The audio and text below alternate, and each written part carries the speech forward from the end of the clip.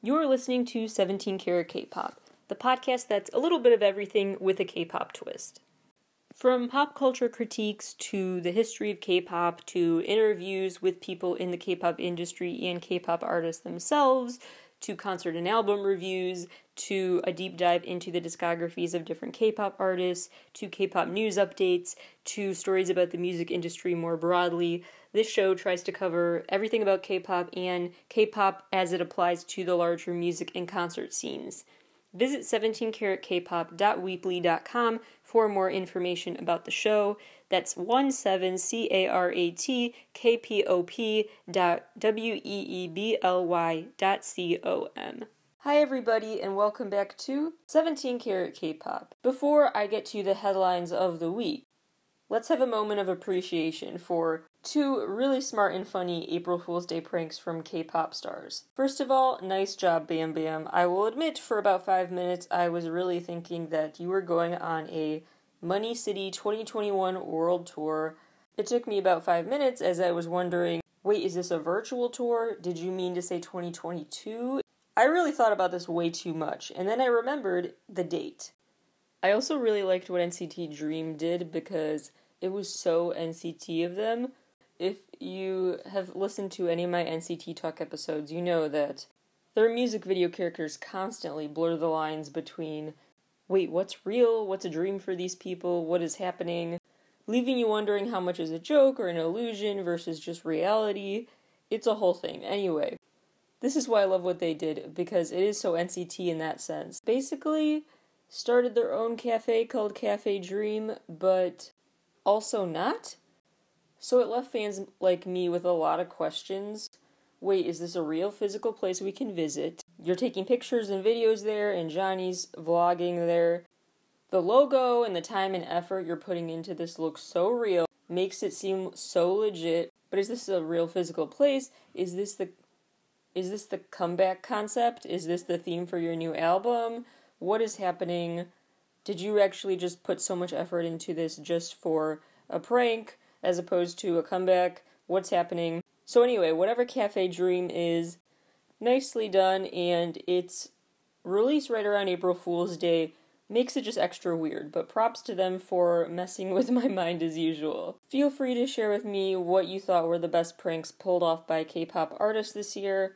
Now let's get to the news, and as I talk, please keep in mind that it is really, really, really raining hard right now, like, so hard you can't escape it. So, I will do my best to edit out the rain sounds, but if there is rain as background noise in some parts of my talk, please forgive that. I'll be talking about RM's mixtape, so just thematically have Forever Rain playing in your head as I talk.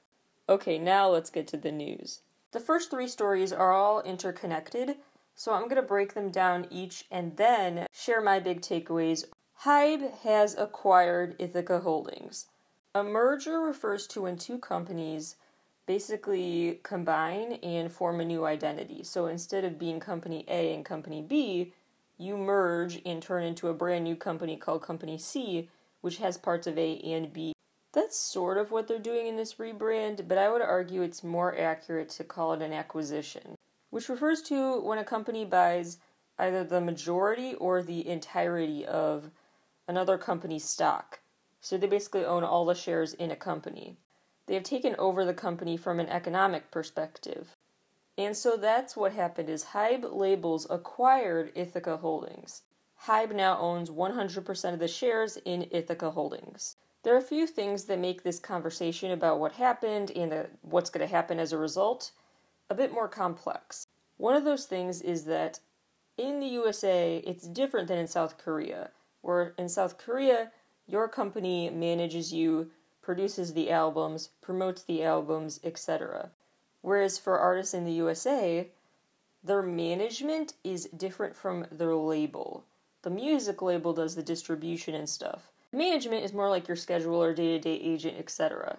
So, for example, there are artists who have Scooter Braun as the management, but he stays out of their music label affairs in some ways because they're signed to Republic Records, for example, which is just one of the record labels that his management company owns. So an artist can have the same manager and music label, but that's just not a commonality in America the way it is in South Korea. This is a merging of two very structurally different systems. The second notable addition to this story is that HYBE has several subunits. We talked about this on last week's HYBE Hopes episode, maybe it was 2 weeks ago. And HYBE is broken down into HYBE labels, HYBE solutions, HYBE platforms, and HYBE America. So this deal is just involving the US stock market, so HYBE America has acquired Ithaca Holdings.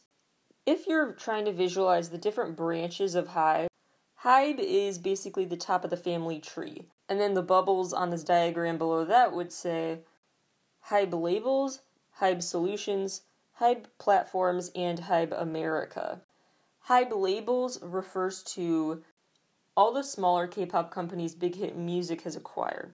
HYBE platforms and solutions are then referring to more marketing-based stuff, apps, VLive, things like that. So you have HYBE platforms, solutions, and labels. And then the fourth one is HYBE America. Here's where I really do think it comes in handy to use a family tree diagram to explain how HYBE owns all of those subsections, of course. But those subsections, despite all being under HYBE, are very distinct from each other. HYBE America is what we're talking about here because we're talking about the New York Stock Exchange. We're talking about American stocks. So HYBE America acquired Ithaca Holdings. So all of these artists affiliated with big hit labels like 17 and Zico, etc., those artists are in the HYBE labels subcategory, not affected by this HYBE America decision. Basically, a much simpler way to sum this up is that Mr. Bang owns everything, basically. He is the owner of HYBE, and so he basically controls everything that would go below that in a diagram about which parts belong to which subsectors of HYBE. It's all Mr. Bang, basically. Which really goes to show the magnitude of the impact he's had, because Scooter Braun is, if you know the name of any manager in the music industry in the USA, the one name you've probably heard is Scooter Braun. So he's viewed as this huge deal, manages some big-time stars, Justin, Ariana, etc. And he is now, his companies are now mere subsidies, in a way, of Mr. Bang. That's really interesting to think about that impact. But also, it elevates him even more because Scooter Braun is now a board member for HYBE. Now let's talk money. Those are the main structural changes. Now, how about the financial changes? This acquisition was essentially a purchase with a value of around $1.5 billion with a B dollars.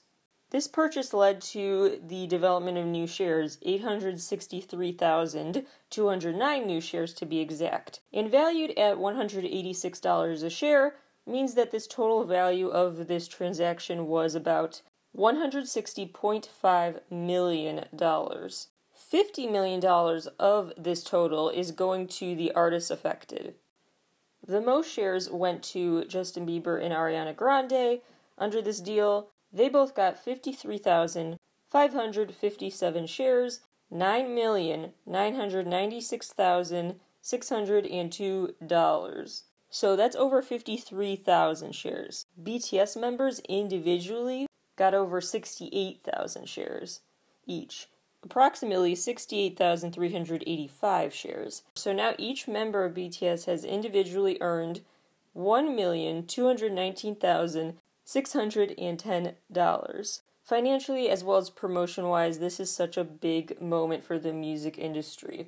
Mr. Bang said about this decision in a statement, quote, "The inevitable joining of HYBE and Ithaca Holdings marks the start of a new adventure no one could have possibly imagined." Side note, it's a little funny there accidentally that he describes it as inevitable and impossible to have imagined this could happen. The two companies will work closely together, leveraging our proven track records of success, know-how, and expertise to create synergy, transcend borders, and break down cultural barriers. Please look forward to the endless possibilities of HYBE and Ithaca Holdings in the new paradigm. Scooter Braun's statement says, quote, "This will be the first time HYBE's groundbreaking system and curation will be integrated in the U.S. market at the onset of an artist's career.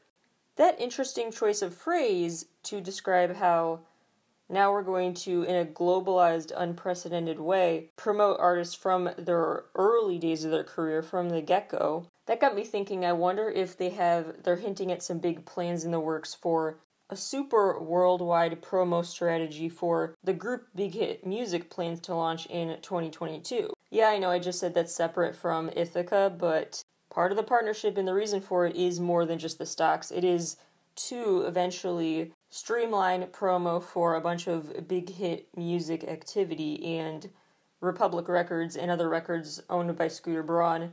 Just that cross-promotion is a big long-term objective of this purchase. So just stay tuned. I bet big things are coming in 2022. He continued saying, "It will help us to continue further the careers of the artists we already work with too. Global opportunities for artists become exponential with this partnership. This is an opportunity for us to make history and further innovate the music industry and revolutionize the game itself. Its implications for the business will be monumental for a long time to come." The second big story I wanted to talk about today is that SM Entertainment is also restructuring right now, which is very interesting timing. SM Entertainment has always owned SM Studios, but now they've restructured so that it's a bit more streamlined under SM Studios. So if you were looking at a diagram of SM Entertainment's ownership, SM Studios is its main subcategory, and then SM Studios now just has every other subcategory. SM Culture and Contents, Mystic Story, Dear You, Key East, and SM Life Design Group. In a statement, SM Entertainment said, quote, "The companies affiliated with SM Studios will have more collective bargaining power and gain market competitiveness. Through this reorganization, we intend to focus more on the music business," unquote. Really interesting way to frame it. We will get back to that in a second.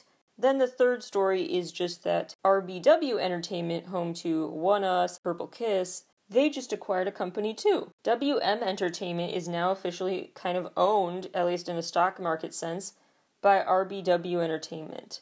This company that is now owned by RBW is home to acts like B1A4, Oh My Girl. So this is a really interesting combination now. So WM Entertainment will still operate pretty independently. This is just a change economically again, in the stock market sense, and in a technical ownership sense. But just in terms of day-to-day management, not much changes. WM Entertainment is still a separate entity. A statement from RBW Entertainment CEO repeated some of the main things mentioned in those other statements about focusing on global expansion and this desire to really step up their game in a competitive global music marketplace. I honestly do think this was just a matter of time. That's just where the music industry was headed, increased globalization of it, and just more cross-promotions, more realization of our interconnected world, especially thanks to technology now, and how we can utilize that, how the entertainment industry can utilize that in new ways. Networking is easier than ever, all of that. So I do think this was just bound to happen and will probably happen more and more. But I do think this plan to acquire Ithaca have been on an accelerated timeline, honestly, because of the pandemic. Because in the USA, this past year, a lot of artists have put big albums on hold, big musical eras they've been planning, because they don't want to release the album until the tour, the live visuals come with it, safe music video filming. And of course, some of them have still been releasing music. Not a ton of artists compared to what it would be without a pandemic, of course. Keeping COVID protocols in place when you're filming a video is super expensive. A lot of artists don't have that kind of money or desire to even do that and promote a song when live performances and traditional promo routes just aren't happening. So they're putting a lot of those projects on hold, and that's not just speculation. Can't really name names, but I've talked to a lot of songwriters who know some big names who are not hiding, but kind of stowing away their projects until it's safe to really have a full promo round for those eras. So a lot of Western artists have been spending this year releasing one-off singles or EPs, or just reviving old songs. So during that time, South Korea has actually, it feels like they haven't really changed the pace of new releases this year. We've talked at length before on the show about how South Korea has been hit by the pandemic in terms of a lot of younger underdog companies struggling financially because they get a lot of their revenue from live shows and fan events, so they're hurting financially, and so some artists are really just not doing well and not promoting like they would without a pandemic. But on the whole, South Korea's music and new release schedule feels like it never slowed down. We've still been getting so much new music from them this year, partly because thanks to technology, they still have the ability to promote it, so they have the desire to still release it. So they have the Beyond Live shows, for example, and other ways to promote their work. So that next level technology that South Korea utilizes in their music industry, combined with the pressure to just, no matter what the circumstances, find a way to keep the artist promoting and releasing stuff because they're on just 7-year contracts that fly by really fast, and missing a whole year of work in a 7-year contract is a huge deal. Aside from that pressure, there's also just an easy way to do that because a lot of K-pop artists record and prepare comebacks months in advance. So at the very beginning of the pandemic, when things really started locking down in March, I would say up until May or June, we were still getting stuff that was filmed in 2019 that was still getting released, and so it felt like the pandemic hadn't really hit the music scene. In South Korea, yet another variable here is that we've talked at length about this on the Miku Holograms Redefining of Reality episode of How to Stan, talking about how they conceptualize in other countries reality in some different ways, and long story short, they're a lot more tolerant and they've normalized a lot more the joy of watching animated music videos, whereas when artists started animating themselves in music videos in the USA this past year, Western fans were confused or just thought it was kind of a lame version of a video. I digress though. The main point is that a confluence of factors have led to South Korea's music industry still thriving despite this difficult time. And so this vacuum has been filled, that void has been filled by all the new South Korean music. So I think that really made it hit home for some Western management. Hey, this cross-promotion thing, this increased globalization, increased global networking could really help us in a pinch. And so it was just marketing-wise really important to kick up the pace of this and make this happen. So this truly is a huge moment, I think, and I think it will just continue to get more and more normal to hear about these acquisitions that are between countries and just other signs that these companies are working together to do something transformative and adapt to and prepare for the next event that leads to plans getting disrupted and to find a way to come back from that, teach each other the tips and tricks to come back from that, to invest in each other's ideas more. A really interesting time could be ahead of us for music in every language, and the ultimate reminder that music is the universal language. And you can be a fan of an artist from any country, and it doesn't matter where you're from or what language you speak. So it is an exciting time, and I'm very curious where this partnership goes from here. I'll probably have more thoughts about this as time goes on, but those are my initial reactions. Speaking of the pandemic's impact on the music industry, Story 4 is a collection of updates about exactly that. The latest in virtual concerts, social distancing, contact tracing, all the ways COVID continues to have this unavoidable impact on idols' schedules. SHINee just had their online concert, which reached an audience of 130,000 people from 120 countries. What's interesting is that Baekhyun's concert had viewers from 120 countries as well, but NCT 127's show had people from 129 countries. I also found interesting how some shows that were a while ago, like Super M's show, got 75,000 viewers. NCT 127's then got 104,000. Then Baekhyun's show had 110,000. And now SHINee's had 130,000. So it's interesting because I wonder how much of that is artist specific, who wants to tune in, and how much of it is just timing. As time goes on, more and more people are wanting to check out Beyond Live and hear what the fuss is all about. The Miku Online Expo details are starting to come out. This will be an all-digital version June 6th, and you can stream the Miku Online Expo via Twitch or YouTube 3 different times. So no matter what time zone you're in, there should be a time that's okay to work for you. All of these are Japanese Standard Time, 10 a.m., 5 p.m., 9 p.m., June 6th. More details coming out soon, including a more detailed schedule of events. But just stay tuned, Miku fans, I'll keep you posted, and we'll still get some content even if it's virtual this year, which actually makes perfect sense because we're talking about Miku. More contact tracing and testing has to happen at music shows and other events for K-pop stars. NCT Dream members were tested out of an abundance of caution after Chunla encountered an SM Entertainment staffer who tested positive eventually. So Chunla went into isolation just out of abundance of caution, but all the members have tested negative. All of the members of CIX 6 have tested negative.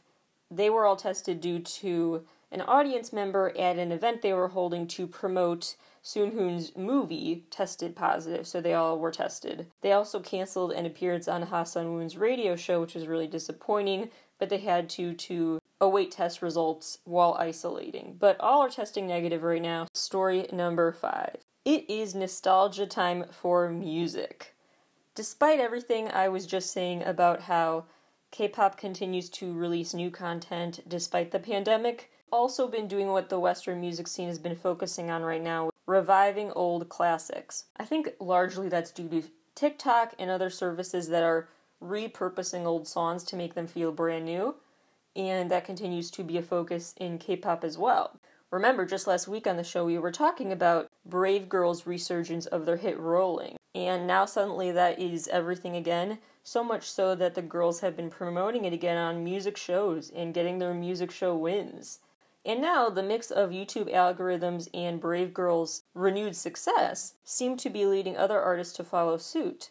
As of recording time, this is not confirmed, but it is speculated and reported on that LaBoom is planning to start promoting again Atlantis, a song from 2016 from them that is suddenly experiencing this resurgence in popularity. And so they might go back on music shows as a 5-person group now and promote this song like it's brand new again. It's interesting because while LaBoom is probably about to start promoting Journey to Atlantis again, SHINee is about to start promoting their Atlantis album repackage. Interesting time for the city of Atlantis. I think more K-pop stars should do a mermaid type of theme, an undersea world theme for their comeback. What do you guys think? What songs were overlooked, but it's not too late to stop sleeping on them? Part of me wants to say this resurfaced new treatment and appreciation for different artists' older songs. When it comes to K-pop, you know how fast the industry is. I'm saying like 2016 or earlier. Part of me says that recognition for older K-pop songs should go to artists like BAP, who did get international success, but I still feel like they were always underrated and deserved more attention.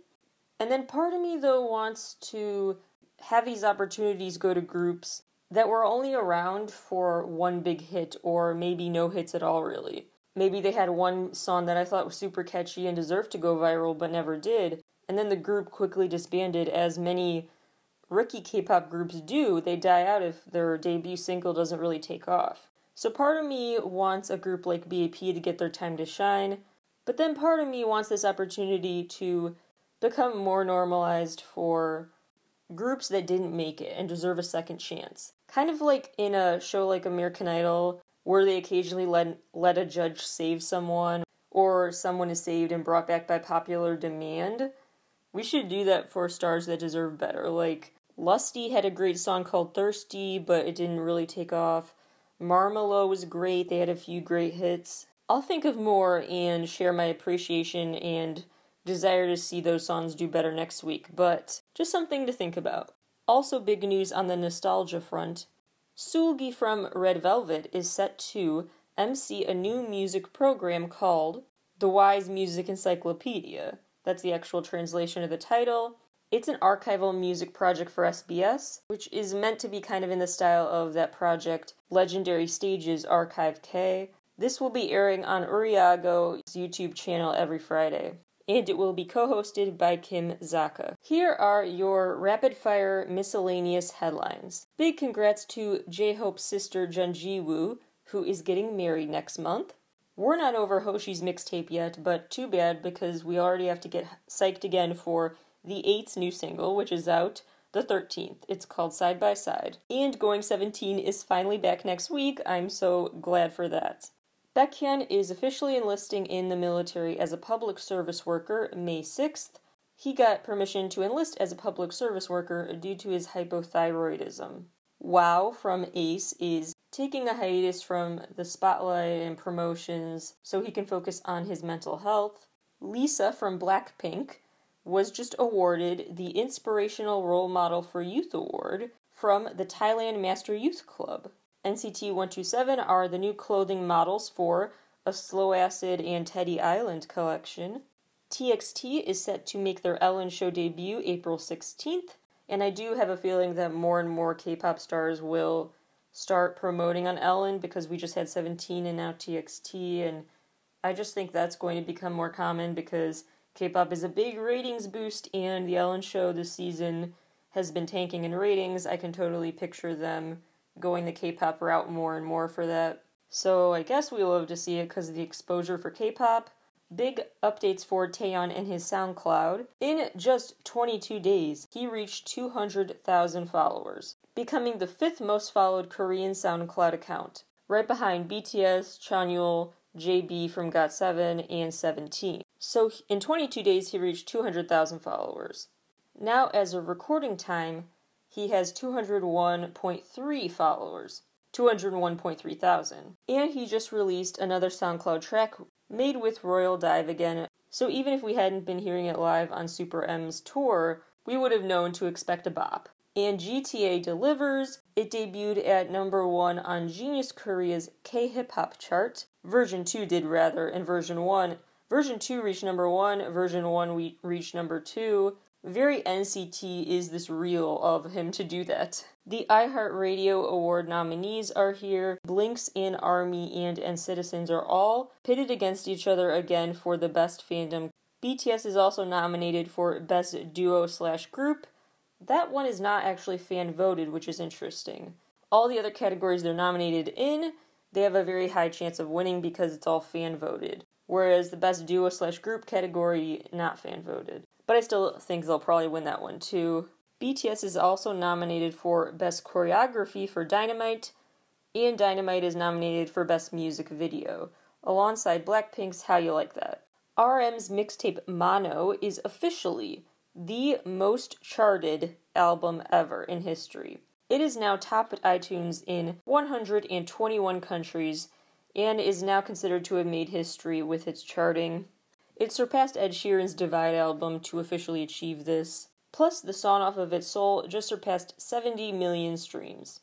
BTS's Film Out topped iTunes in 97 countries, and their album Map of the Soul Persona is the first and only Korean album to reach 100 million Spotify streams. Rosé's song On the Ground has surpassed 50 million streams, and is currently the most listened to K-pop song of 2021 so far. Rosé also just surpassed 10 million TikTok followers. Baekhyun has broken his own personal record, so he is still by far, and now by an even farther margin, the Korean solo artist with the largest amount of album copies sold in the week of a release. So within a week of Bambi, his album being released, he sold over 868,000 copies. His last album, Delight, in that same amount of time, sold 704,000. From 704,000 to 868,000, breaking his personal best, plus the album topped iTunes in 60 international regions, so that doesn't even count domestic real-time charts. He just left us with such a bittersweet present of an album before he goes off to military enlistment time, and clearly we appreciate that gift. Chanyeol's new single, Tomorrow, topped iTunes in 24 countries. Wendy's debut mini-album has reached number 1 on iTunes so far in 30 regions around the world. Reaching 20 million views is Jessie's video for Who Dat Be, 30 million views on Hyuna's video for I'm Not Cool, 200 million views for Everglow's Dun Dun, and interestingly, Taeyang's Eyes, Nose, Lips, which is his first solo video to reach that. I think that's just a great reminder to go for your dreams and never give up on them, because you might be an Everglow and it's just a year or two into your career and your videos surpass 200 million views, or you could be a Taeyang and it takes way longer. So either way, you're a winner. Everglow and Taeyang, we both stand, despite the different timelines of reaching that milestone. BTS's video for Spring Day just surpassed 400 million views. And last but not least, BTS's video for Fake Love has surpassed 900 million views. That is all for today. Before I go, there's a really great eye-opening conversation that I encourage you all to listen to. It's with Annie Tan. She's the cousin of Vincent Chin, who was beaten by racists and died because of his injuries. So starts out a bit graphic retelling that story, but then later on is just an interview that I want everyone to hear. It's with Annie Chan. It's from Michael Moore's podcast. If you go to Michael Moore's podcast called Rumble, it is episode 175. It's called My Afternoon with the Killer of Vincent Chin and #StopAsianHate with Annie Tan. Please at least take the time to look in the description of that podcast where he links to a bunch of different resources that Annie recommended during their conversation to donate and otherwise provide support to the Asian community. So please check out those resources and the conversation. It's really important, and just wanted to remind you all that that's an issue, that's a crisis still happening. Thank you all for listening. Next week on the show, I have something special prepared for EXO's 9-year anniversary, the BT Study Guides episodes, and more headlines and interviews. I have a lot coming. So thank you all for listening, and I will talk to you all again very soon.